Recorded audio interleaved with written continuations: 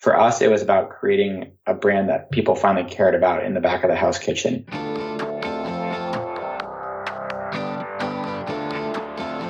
Hey, my name is Felix Tia, and I'm the host of Shopify Masters, a weekly podcast powered by Shopify, the easiest way to sell online, in person, and anywhere in between. Each week, we invite entrepreneurs like you to share what they've learned growing successful e-commerce businesses.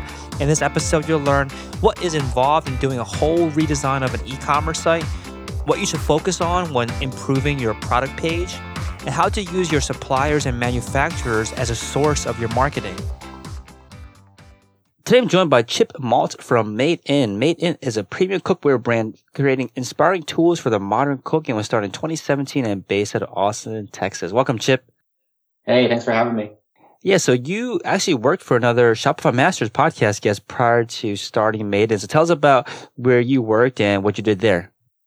Yeah, so before I was at a company called Roan, which does high-end men's athletic apparel. We were a Shopify Plus customer.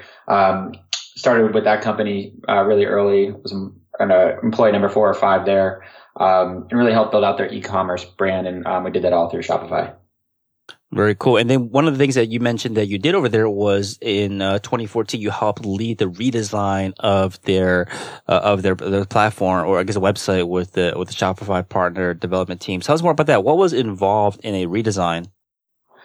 Yeah, I mean, it was kind of a classic tale of, a young company starting to kind of like kick off and gain traction and realize that, the branding, the look and feel, the functionality, all that wasn't up to par with kind of the products we were selling. We were selling a price point that was 1.5, 2 times the price of Nike, and the branding and look and feel of the website had to match that.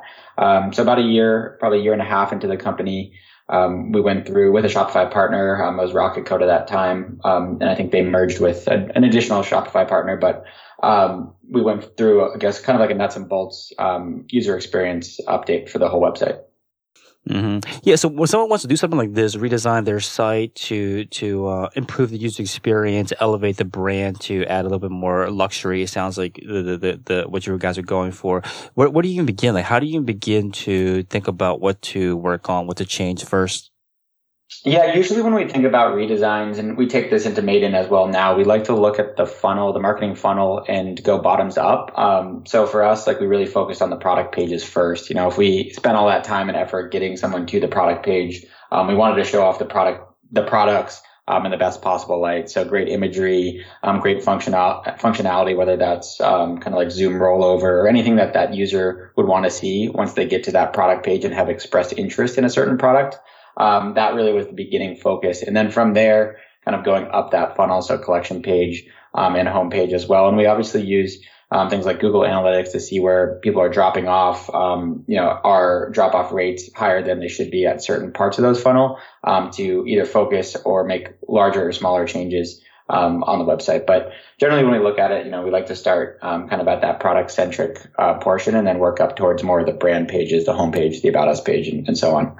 Got it. So start as close to the bottom of the funnel, in your case, the product page as much as possible, because I'm assuming that has the highest impact on I guess the sales and conversion rates for the business and for the website. So based on what you've seen from other e-commerce stores, what is it about a product page that you see is usually maybe wrong or can be improved on the most if someone had to kind of focus on only 1 or 2 different things on the product page? Based on what you're kind of seeing in the ecosystem right now of other stores, what do you think people should probably focus their attention?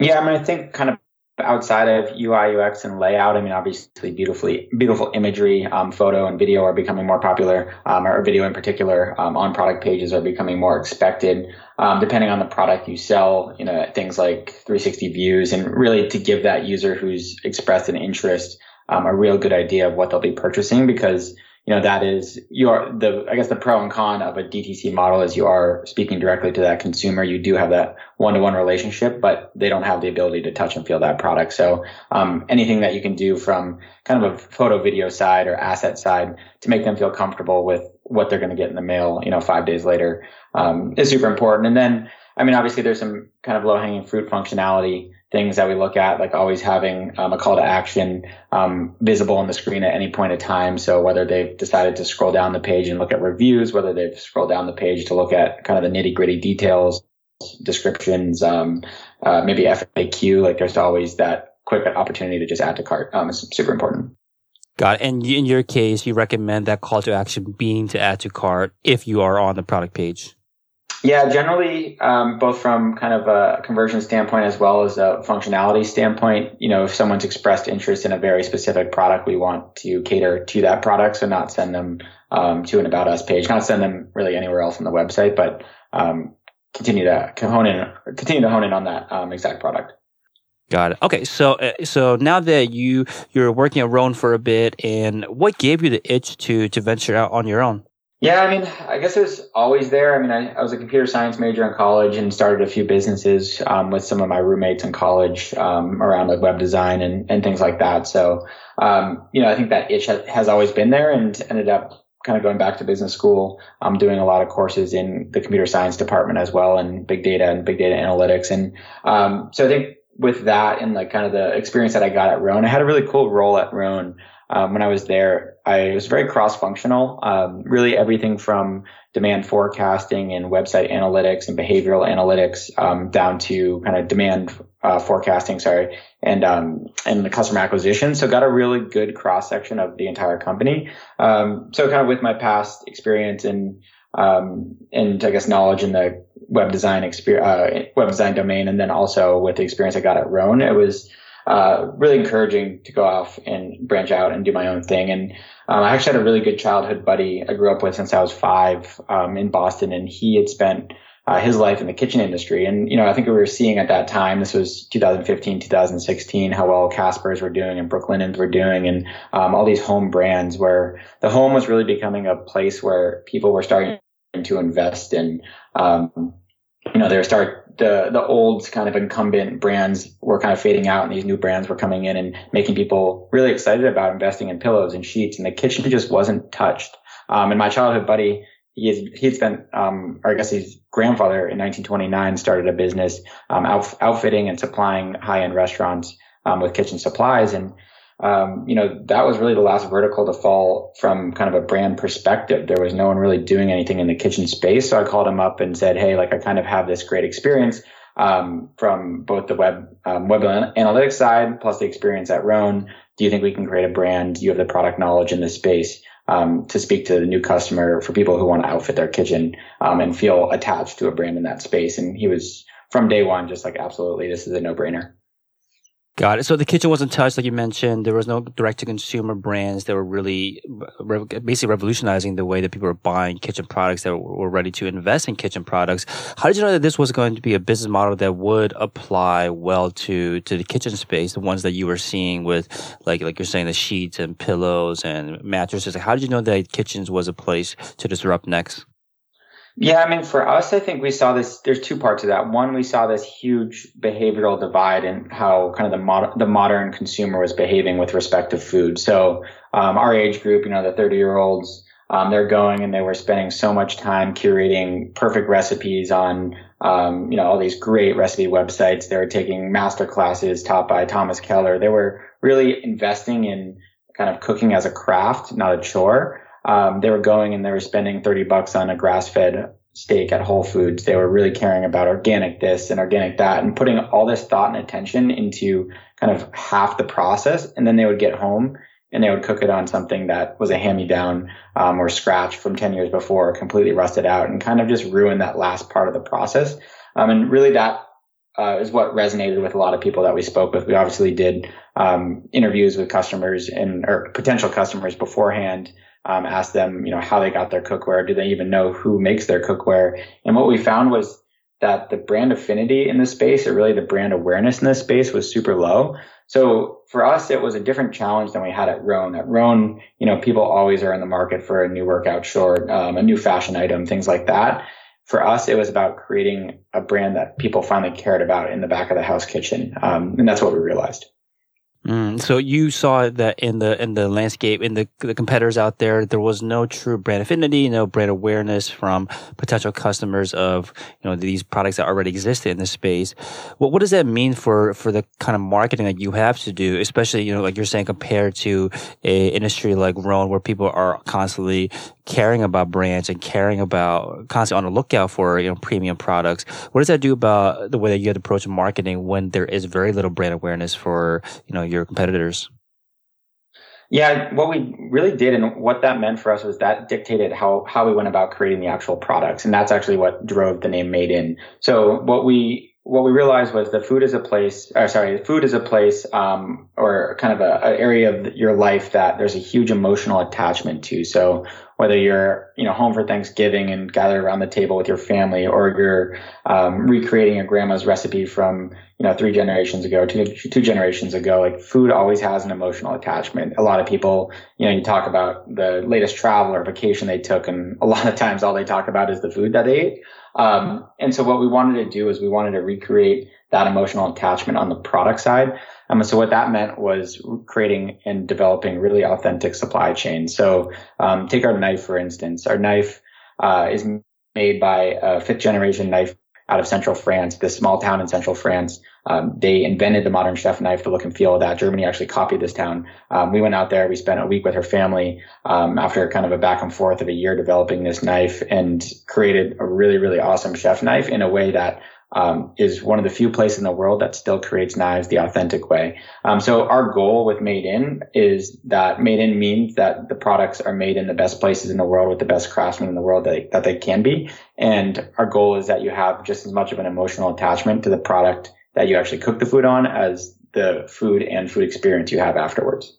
Got it. So you saw this emotional attachment people have with food, and especially their travels with food, and you wanted to develop a supply chain that allowed you to create stories that also attaches this emotional attachment to your products to places in the world. And you mentioned that this was one of your competitive advantages, that being able to have to be one of the brands that has authentic sourcing from actual craftsmen from historic parts of the world.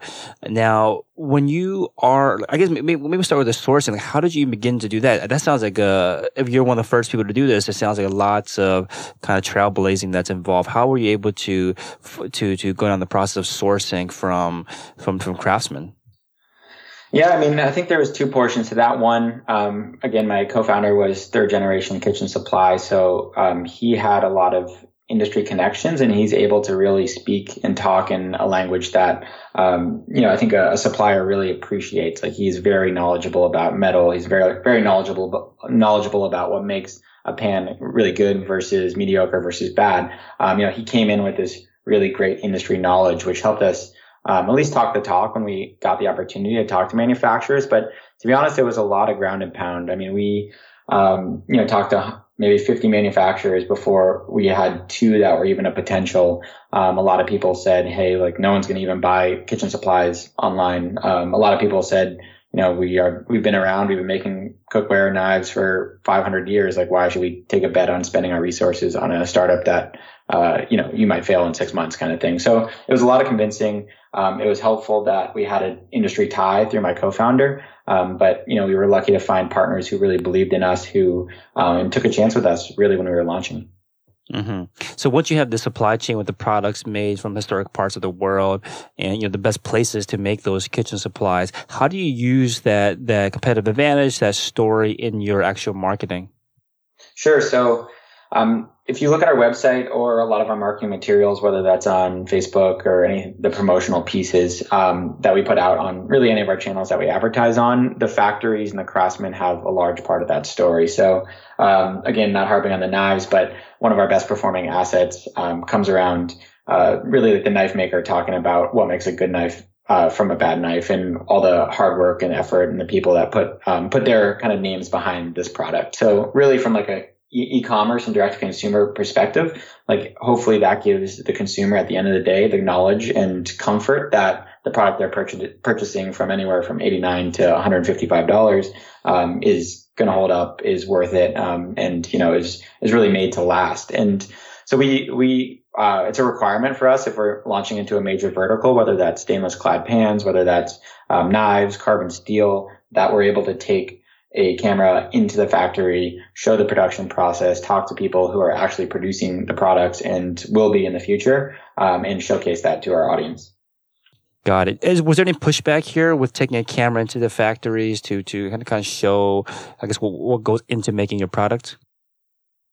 Some places, but to be honest, not really. I mean, these are people that are absolutely 100% proud of what they do and what they've been making. So I think more than that, they're actually really proud to show off what they've spent their lives mastering. I mean, for our stainless steel clad pans, which are made in America right now, they are they pass through, I mean, they go through about 6 or 7 people before they're finished. And each one of those people has been working at that factory for between 10 and 40 years. There's actually a father-son combo that are working together at that factory and finish most of our fry pans there. That's their specialty. And so I think, it's something that they spent their whole life absolutely mastering. And finally, we're able to come in there and give them a voice, give them kind of their moment to shine. And, we really appreciate all the stuff that they do, all the hard work they put in. So I think it's gratifying for both sides. Mm-hmm. Yeah, I'm not sure if you had a script involved or anything, but what is the prompt that you would give to a craftsman or someone that's in your supply chain to get them to tell the story of what goes into creating the product? Yeah, I mean, a lot of times it's their history. I mean, we don't need to prompt them too much. It's for us, it's, getting them to tell their story. A lot of times they've been working there for 40 years. We have one factory that was actually started in the early 50s to create cookware. That was the original purpose of the cookware, of the factory. And it actually ended up getting shifted over to some war stuff in the late 40s. And then actually never even made cookware. And by the time we approached them, 50, 60 years later, asking them if they could help us create cookware, they were unbelievably excited. It was still family owned. They were happy to get back to the roots, happy to get back to the way that it was originally created. And so a prompt wasn't even necessary. It was really just capturing their excitement and authentic experience creating the products. Mm-hmm. Did you have to hire an agency or company to help create the videos, or is it something that you did on your own?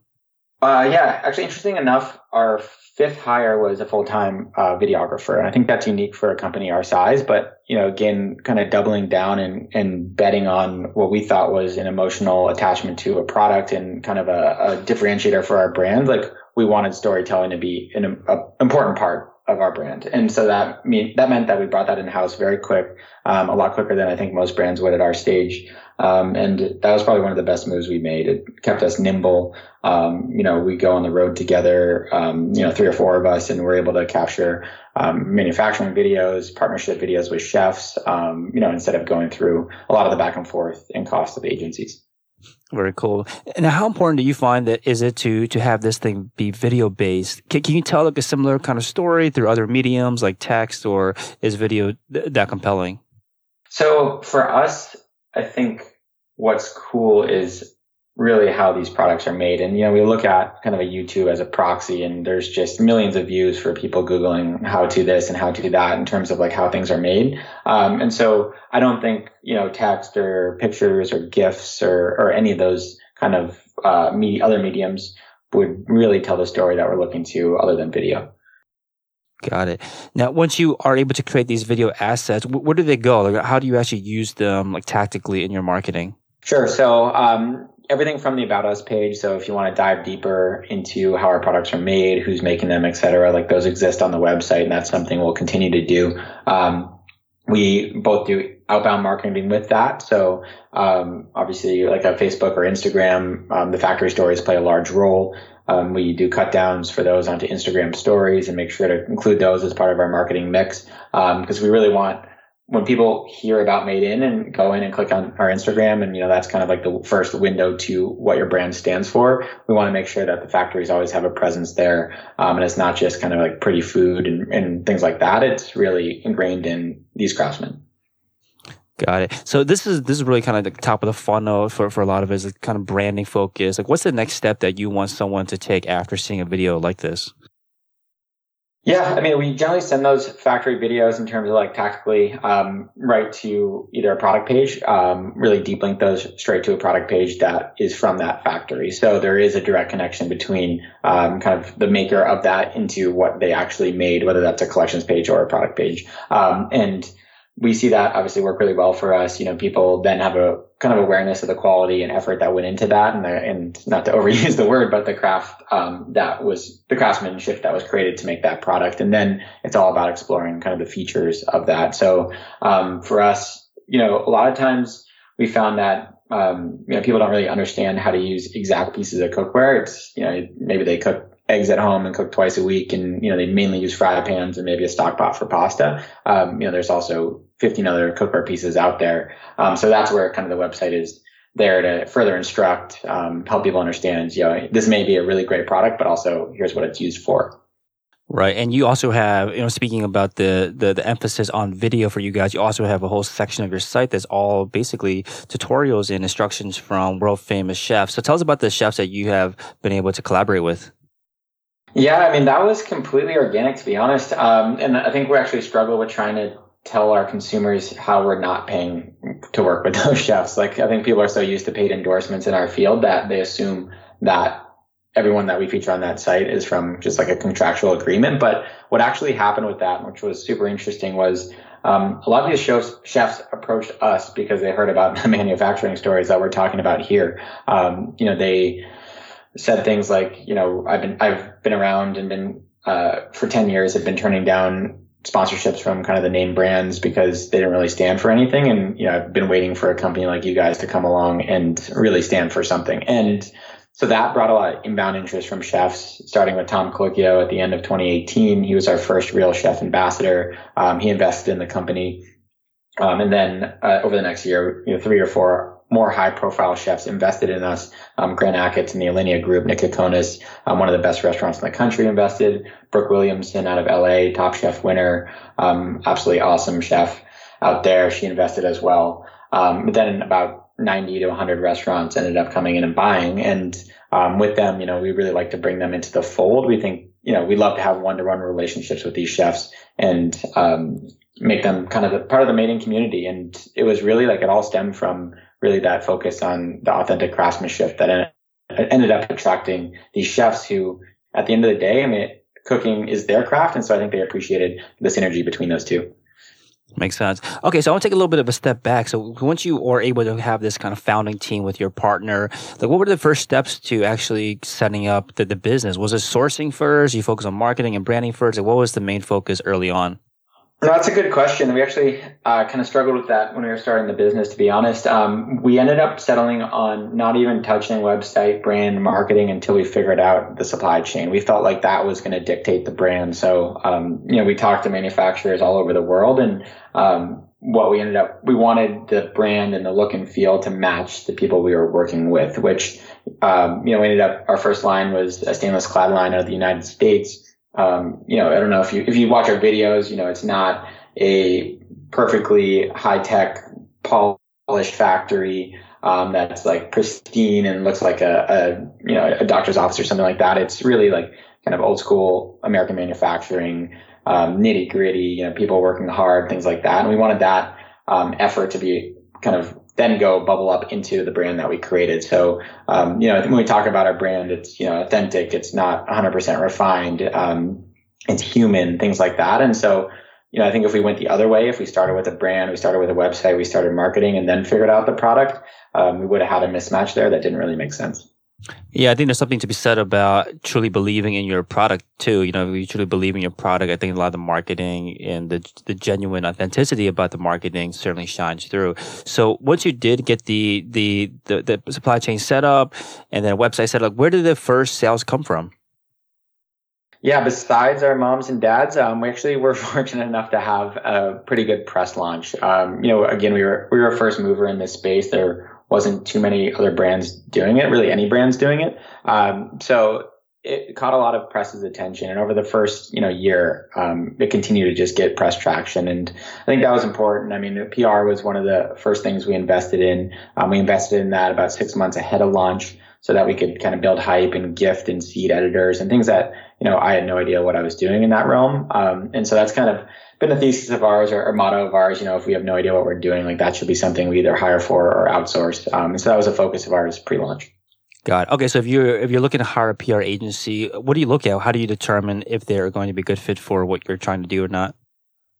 Yeah, for us, there's two things that were important. One was that they had a knowledge of food or hospitality. I mean, we were working with, or ended up working with some of the best chefs in the country, and we knew we were going to end up getting there.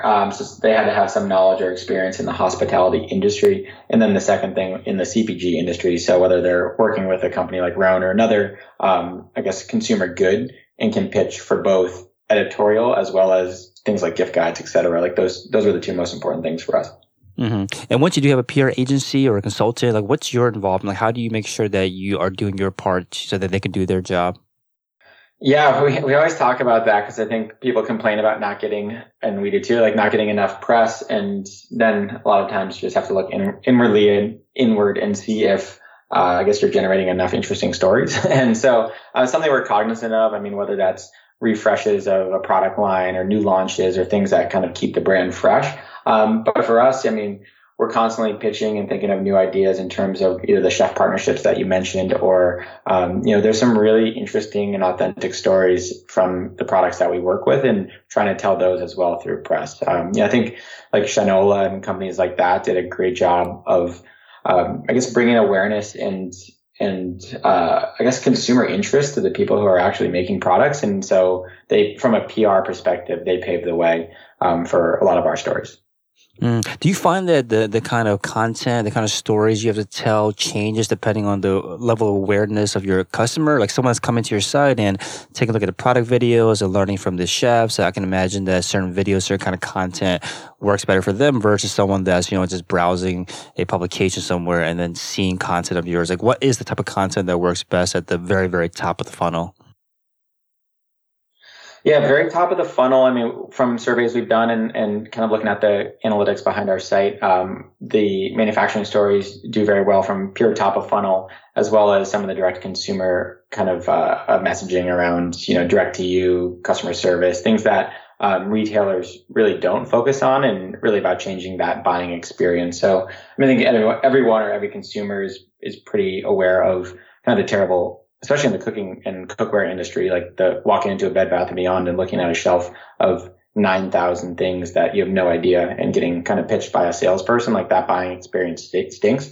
So we really focus on, really, I guess, streamlining the buying experience, talking about how that will benefit the consumer as well as the product theory and philosophy.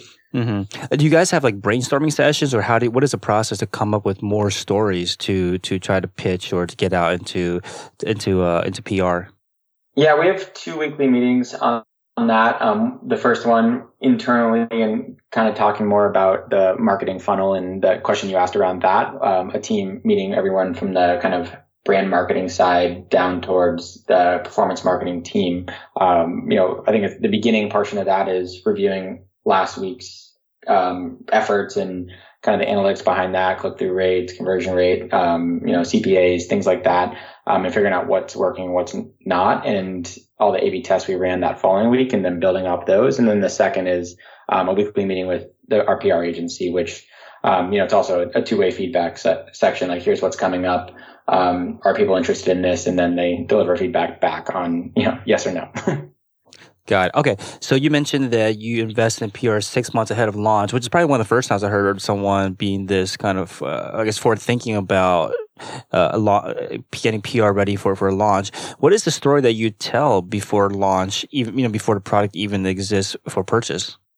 So from a PR perspective and kind of leading up to our launch, because the first 3 months of that was getting the product and seeding it to editors and building relationships with them so they understood the brand and the story and what we were going after. For us, we saw the brand evolve pretty heavily. I mean, out of the gates, a lot of people told kind of that pure direct-to-consumer story. Hey, this is a product that compete with All-Clad on a performance level, but cuts out the middleman and is half the price. Like that story you've kind of heard over and over again, but this was really the first time that the food writers were writing about it.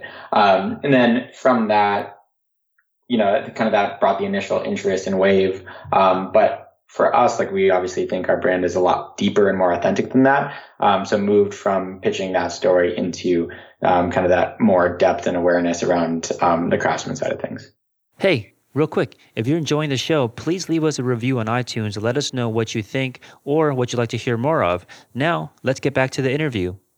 Got it. Okay, so I want to talk a little bit about, or I should talk a lot about analytics, because that's, I think, where you have the strongest area of expertise is around analytics. You spend a lot of time at Rowan doing this, and you mentioned that your day-to-day is spent around looking at the funnel, analyzing a lot of the metrics. So just want to share some of the things that you've been able to do. So you mentioned that, again, you're responsible for the website analytics, behavior analytics, customer analytics, ad optimization, creative optimization, and again, that was at Rowan, and today you're doing a lot of the similar things. So let's talk about this kind of at a high level at first. Like, what are some of the most important metrics or reports that you like to look at on a day-to-day basis? Yeah, I mean, and this is something that was a big learning curve for us for the first probably 3 to 6 months or 6 months or so, was that cookware buyers behave completely different than my past experience at Rowan, which was apparel and kind of more fashion, which, as I mentioned earlier, talking to you, that, fashion buyer could be a one-click buy. It could be something that, someone's always in the market for, and they just, it's Tuesday and they're bored at work and they, see something, a pretty shirt, and they come out and buy it. We do not see that behavior in cookware. We always say, we talk about like our marketing meetings, like we always say, people don't walk out of their house on a Tuesday really saying, I need to buy a new fry pan. It's a different full funnel marketing cycle and problem that we have. That we solve. And so that means that we have to break down our marketing funnel a lot more granularly. That means like from a KPI perspective, at the top of funnel, we're looking at bounce rate, we're looking at qualified traffic, a lot of metrics around that. And then middle and down funnel, that's where we start to look more conversion focused. But it is a much more, I guess, segmented marketing approach and a much more full funnel marketing approach. And that's something we learned over the year. Okay, can you say more about that? Like, what is it different? What do you look at differently between a product or a brand or industry where people are constantly shopping for the products, constantly on the lookout, versus a product where people may not even be aware yet that they have this particular problem that they need to solve? Yeah, so I guess it dictates the channels that you're super interested in investing in, right? It's Facebook has gotten and Instagram have gotten so good at figuring out who's in the market for what product that it really acts almost as a severe competitor to Google SEM and search and things like that. It knows who's buying what and who's in the market for what. So, I think for us, that dictates both like how much effort we view those channels as more down funnel channels and how much money and effort we put into those.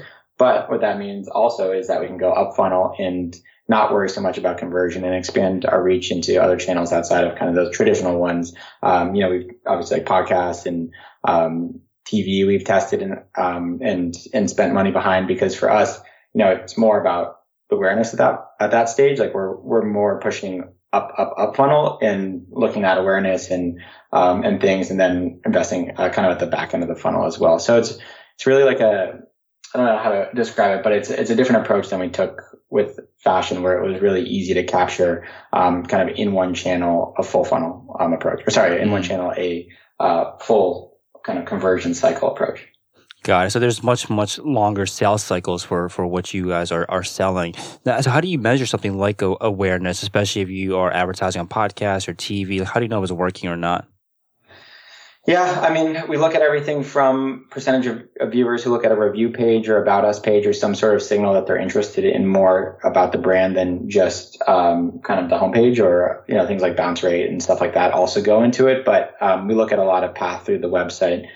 So pages per visit, pages per user. We've invested a lot more into kind of understanding those aspects of, what is qualified traffic versus what is not. We're using some AI modeling that predicts kind of user behavior and how likely they are to convert based off of really up funnel activities. And those have been trained over kind of 2 years of data that we've gathered. But really for us, I think that is the exciting part, is trying to figure out which of these actions that people are doing at the top of the funnel really correlate to what's happening at the bottom of the funnel. So whether that's, watching one of our videos, which, shows if they do that, it's a clear action that they're interested in the brand, whether that's looking at our About Us page, visiting a factory page, watching chef tutorials, any of these things kind of dictate to us how interested they are in either cooking or in made in, that help us kind of determine, who's interested in the product at the end of the day.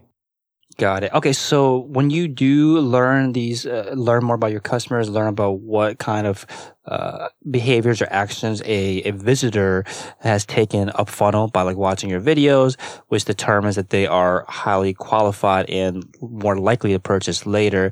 What is that? What do you do with that kind of data? Like, what kind of changes have you made to the website or changes to your marketing based on knowing the behavior of qualified traffic? Yeah, so I guess tactically, like two things. Like speaking specifically about the watched video component, that is something, one, we invest in as a brand, but two, as you mentioned, is correlating to people being interested in the brand and end up converting. So making our videos a lot more prominent, using putting videos on product pages, which didn't exist before, putting videos in the factory pages on the homepage. On our website right now, on the homepage, there's a carousel of all the chefs we work with and videos we've done with each one of those. And we have some other exciting kind of like video-based stuff that's coming out in the next year or so. So to your point, like that has dictated a ton of what we're doing on the UI perspective. And obviously we test into those changes and things like that. But it's hugely looking at that analytics really drives what we do on kind of the UI and web perspective as well. Got it. So for someone out there that wants to be more data-driven with their decision-making, but doesn't want to get overwhelmed, I think it's hard for you to tell us, what metric to look at. But maybe what are some questions that you think someone out there that's a complete beginner that is looking to, again, be more data-driven in their decision-making, what kind of questions do you think they should ask themselves to determine what they should be tracking, what they should be looking at? So one of the questions we asked ourselves, and I think it's really important for anyone starting out or trying to get more data-driven or analytical, is where to focus your time. And, I think when you're internal at a brand, so much about every portion of your website that you're afraid to repeat yourself, to put the same video on different pages. But if you actually dive in and just look at purely the path that people take through your website, and if you're dropping most people off on either a product page or a homepage from your advertising, or if you have a lot of organic search results that are going towards your homepage, you'll see that maybe 5%, 7% of your traffic goes to the About Us page. And, when we started off, some of our highest converting videos, our highest value videos, were living on that page that only 7 of 100 people were getting to. And we were afraid to put that on our product pages as well, or a collection page or something else like that. And that is where most of the traffic was going. So I think that the number one thing to look at is really like that behavioral flow through your website and making sure that your best assets get in front of the most people possible. Got it. So also not to worry about repeating yourself with the content. Is that what you're saying? Like not to be too, worried about having the same piece of content multiple places if that leads to keeping the customer longer in your funnel? Yeah. And if you think that's core to your business value, because, as consumers, you get 500 emails a day from brands. You get, you probably see 30 Instagram sponsored ads a day. Like to assume that a user, just because your kind of frequency count is going up, and to assume that a user has seen that ad or that video or whatever you're trying to promote is probably wrong.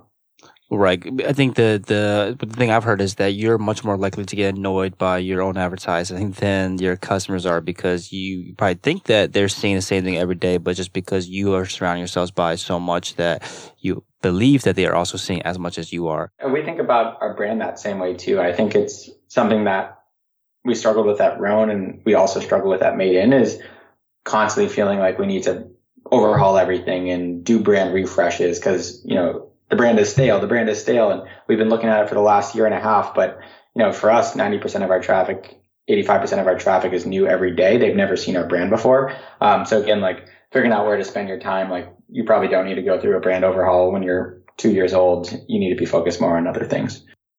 Right. Speaking of that, you mentioned that one of the biggest issues is that early on, people might focus too much on optimization. And you mentioned optimization matters at scale. What you should do early on is focus more on innovation. And instead of focusing on small A/B tests early on that don't move the needle, like things like changing a button color, you say that you should try and fail bigger and look for kind of bigger jumps in innovation. So tell us more about this. Like, what are some examples of an innovation versus, an optimization? In your example is like a changing the color on a button. But what's an example of an innovation that you guys took? I'll give you an example more first of the negative, like the optimization thing I'm talking about in a negative connotation, which for us, like early on, we were looking at a target CPA or a target ROAS in our advertising, and we were working with an agency, and what they really wanted to do was test headline copy, test really small iterations of description copy, product on white versus product on red versus product on this or that. And while those all drove very incremental gains or learnings, it wasn't a meaningful impact in the brand. What we did early on was we made much larger bets. So let's think about like going out and investing in a brand video all about the founders and the storyline and why we created the product and really humanizing the brand. Test that whole vertical versus pure craftsmanship story versus pure product stories. That cost a little bit more upfront to do because we had to produce 3 videos. It took a little bit more time, a couple months to get those out of the gate and into the world. But instead of driving incremental value, the winners of those, which are the craftsman story, the humanization story, drove kind of double-digit gains, which would have taken us a lot longer to get there if we were incrementally testing. And so for us, that was the bets we were going for first, was figuring out really which major portions of the brand were going to drive business impact and not some of the smaller things that I think people get caught up on. And I think even knowing this and hearing your advice, people still might switch to premature optimization, optimization too early. How do you know then when you should make this switch and focus from these big bets into the smaller optimizations? Yeah, for us, I think we had very clear business goals up front, and we were clear from the optimizations that we were doing that it wasn't going to either get there or really surpass the business goals that we were looking for from an efficiency standpoint. So like a marketing spend standpoint or a CPA standpoint or return on ad spend standpoint. Like we could have kind of nickel and dimed our way there, but it would have taken a lot longer. So in that aspect, or when you're faced with that situation, obviously it's like, hey, let's blow this thing up and let's try a lot bigger bets to see if we can make stepwise jumps. Also, the thing we struggle with, especially the way marketing channels work right now, is that, everything's based off lookalike audiences. Everything's based off of similar traffic, and kind of this algorithmic, more or less like trading of marketing. And so, maybe those first 500 customers that you get aren't actually the next 10,000 customers you get, in a sense. Like the early adopters may not be the mass adopters. So, for us, it was also, going farther and wider and spreading messages bigger, which, incremental testing necessarily wouldn't have gotten us there.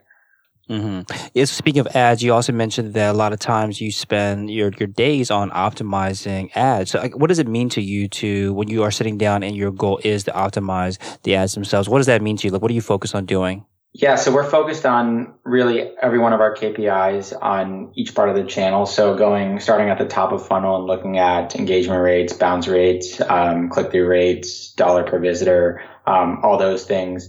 And making sure, people are interested in those ads, that they haven't faded, in terms of, engagement. So, they're not reaching the same people. They're not getting boring. They're still telling the brand messaging. And then moving down the funnel, getting more conversion focused. So are these ads doing what they're supposed to? Are people adding to cart? Are people, initiating checkout? Are people going from initiate checkout to, final purchase and things like that? So each part of the funnel, it's different. But each morning we go through kind of each one of those parts of the funnel, look at every single ad and how it's performing over the last day, and 2 weeks and full month, and measure those against each other, and then see if we need to refresh creative.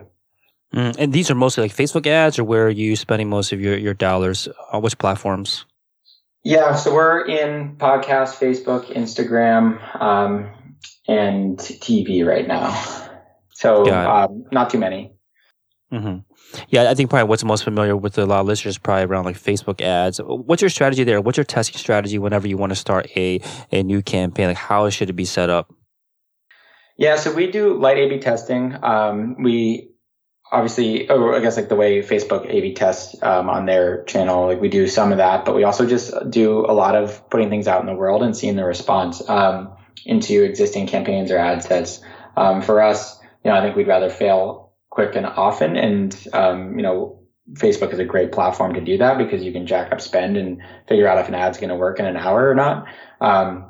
So for us, we come up with a bunch of iterations on ideas and products, and messaging and creative lines, and throw those really all into the world together and see which ones rise and which ones fall. And really our motto is to kill ads quick, because anything we can save on understanding if an ad will trend towards where we need it to be long term, we can invest that back into testing a new concept. So if you want to take this approach of failing as quickly as possible and learning if an ad's going to work or not, you mentioned that you throw an ad out there and you jack up the spend, and you could probably find it within a day, within an hour maybe. So what are you just launching like $100 ad, $100 against like one ad or something? Or like what does this look like tactically if you need to get these answers as quickly as possible? Yeah, we look at it on an impression basis. So, has that ad reached 5,000, 10,000 impressions, and is it trending towards where we've seen other ads at that stage go? I mean, in our minds, we have hero ads that are really kind of long-term, the best things we've seen, and we understand the life cycle of where those start, how those optimize over time, et cetera. And so now at this stage, having looked at it really every day, we're able to identify pretty quickly if that looks like it's going to be on a path based off of, it's reached this many people, like it should be already trending this direction. Guys, so you look for the trends of a new ad against the kind of trajectory of these kind of control ads that have been running and have been beating all the other tests that you've been running. So what makes these hero ads, these controls, I guess, how do you look at them to consider them a success, and what metric are you looking at? Yeah, so return on ad spend is kind of our bread and butter in terms of KPI. I mean, if we're selling, the hard part about what we do is we sell everything from a $799 kit down to a $59 pan. So looking at CPA is a little bit of a misnomer because, if we're getting $100 CPAs in that $59 pan, we're going to be out of business. If we get $100 CPAs on our $700 kit, it's a great business. So for us, return on ad spend is really the most important metric we look at. Mm-hmm. Now, looking at your best performing ads, and what attributes of the ad, the imagery or the text, the copy on it, what is it about these ads that have caused it to perform so well that you will continue to kind of duplicate into all the other tests that you're doing? Like, what is it about those best performing ads that you believe makes them best performing? Yeah, I think some of it is, I think the most important thing obviously is the actual creative. So the photo or video or carousel or whatever you're doing from that perspective, that's what is everyone's first focal point. They're not even going to stop and look at the headline or the description if the creative meaning the actual asset, photo, video isn't appealing or interesting or thumb stopping. So that's the most important thing that we look at. Got it. And you mentioned that you've been able to drop your CPAs to by almost 100% year over year as you learn more about who your customer is, what they like. So tell us more about that. So what did you learn about who your customers are and what they like over the last couple of years? Yeah, for us, I mean, we do have a higher price point product. So, a $69 or $59 fry pan, although it's kind of half the price of All-Clad, is still an expensive pan for most people out there. So, I think the most interesting thing we've looked at, and we've overlaid our audience onto everything from Oracle data, which, takes it and segments it and gives everyone, kind of a unique profile and, demographic information and things like that, down to the stuff that Google and Facebook spit out to us as well. The interesting thing about cooking is it really appeals to everyone, which, is both good and bad, because that means we can go into channels that have wider reach and are less pinpointed. So TV, radio, things like that, where you may not know who's on the other end, although it's, mostly people above 30 who have disposable income or something like that. That's been the biggest learning. And so for us, it's been less about, telling a very pinpointed, message to a, male who's 33 who lives in a coastal area, something like that, which, for a lot of brands, like that is their customer. For us, it's really, how can cooking improve your life? How is our cookware better? And why should you pay attention to cooking in general? Makes sense. Okay. So you also mentioned that you've been able to increase the number of returning customers by 50% year over year over the last year by focusing on features like the drag along products, retention optimizer, and cross sells and upsells. Let's talk about that. What is it that you do about these drag along products that allows you to increase the number of returning customers?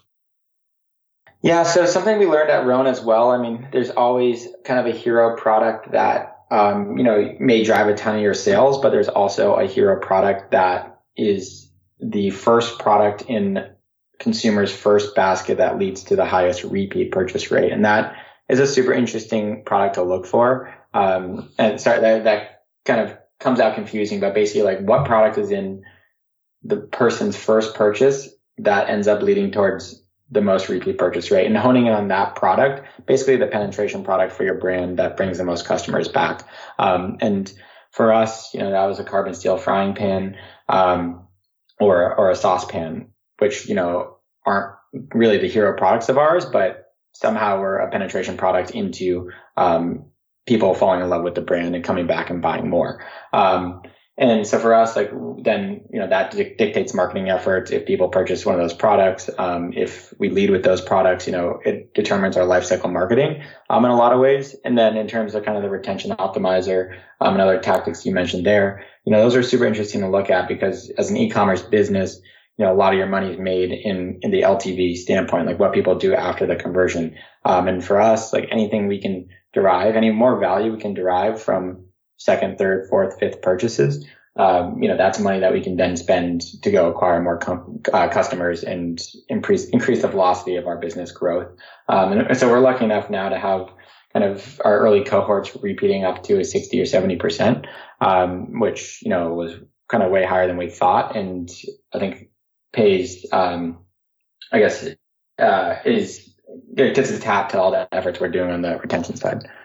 That's very interesting. I've never heard of this phrase before, but you basically talked about this penetration product into your brand, so that they basically buy one product, now they're bought into kind of the ecosystem of all the other products that you might be selling. So once you know this, well, first of all, how do you know this? What is the tools that you use, the reporting that you use? What do you do to determine what is that product that will most likely get you a customer that is going to be returning?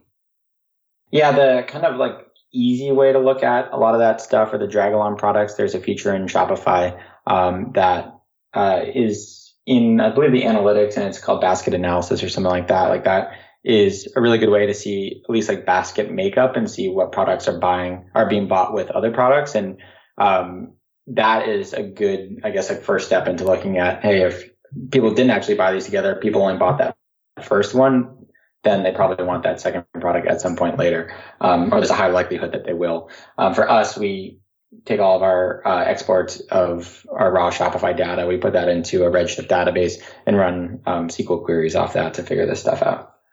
Got it. Now, when you do know what this drag along product is, like, what do you do with that information? Like, are you changing your marketing? Are you like remarketing them with like that particular product for existing customers? Like, how are you using this information? Yeah, so that dictates obviously the kind of initial prospecting and brand awareness product from the marketing standpoint. So the things that are going on Facebook ads, things that are going in our email welcome flows, kind of those first touch points. And then the drag along products come in the retargeting or cross sells or upsells or post purchase flows or anything in the kind of after purchase segments. Got it. Then you mentioned that you also use some other tools like the retention optimizer. Tell us about how you use that.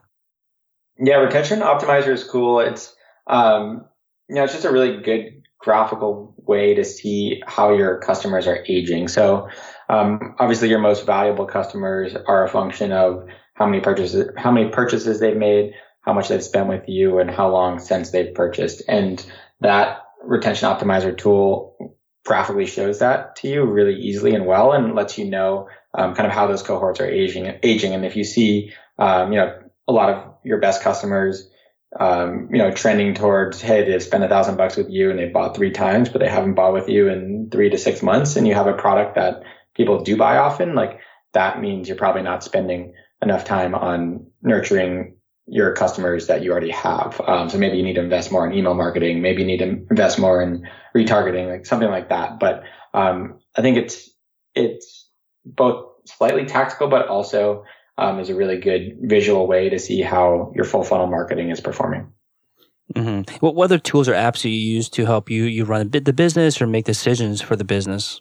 Yeah, we use Looker on as a BI tool. It's a little bit more of a heavy lift in terms of implementation, but that's super important for us to be able to visualize everything from revenues down to basket analysis, down to channel analytics, as well as marketing performance. That all comes through the BI tool Looker. We use Segment, which is really a kind of an interface that sits on top of Redshift and extracts all of our data from multiple channels and pushes it downstream into things like the Redshift, which ends up going to Looker. So a lot of like the data structure tools are super important to us, and we've invested a lot in data structure. And then obviously email platforms. We use Blueshift, which is ESP and artificial intelligence tool to analyze both kind of behavioral flow through the website as well as put out our email communications. Awesome. So madeincookware.com is a website. What would you say is the most important metric that you would like to spend all your days, all your time focused on over the next few months? Return on ad spend. It's the number one thing everyone looks at. Awesome. Thank you so much for your time, Chip. Awesome. Thanks, Felix. Thanks for tuning in to another episode of Shopify Masters, the e-commerce podcast for ambitious entrepreneurs powered by Shopify.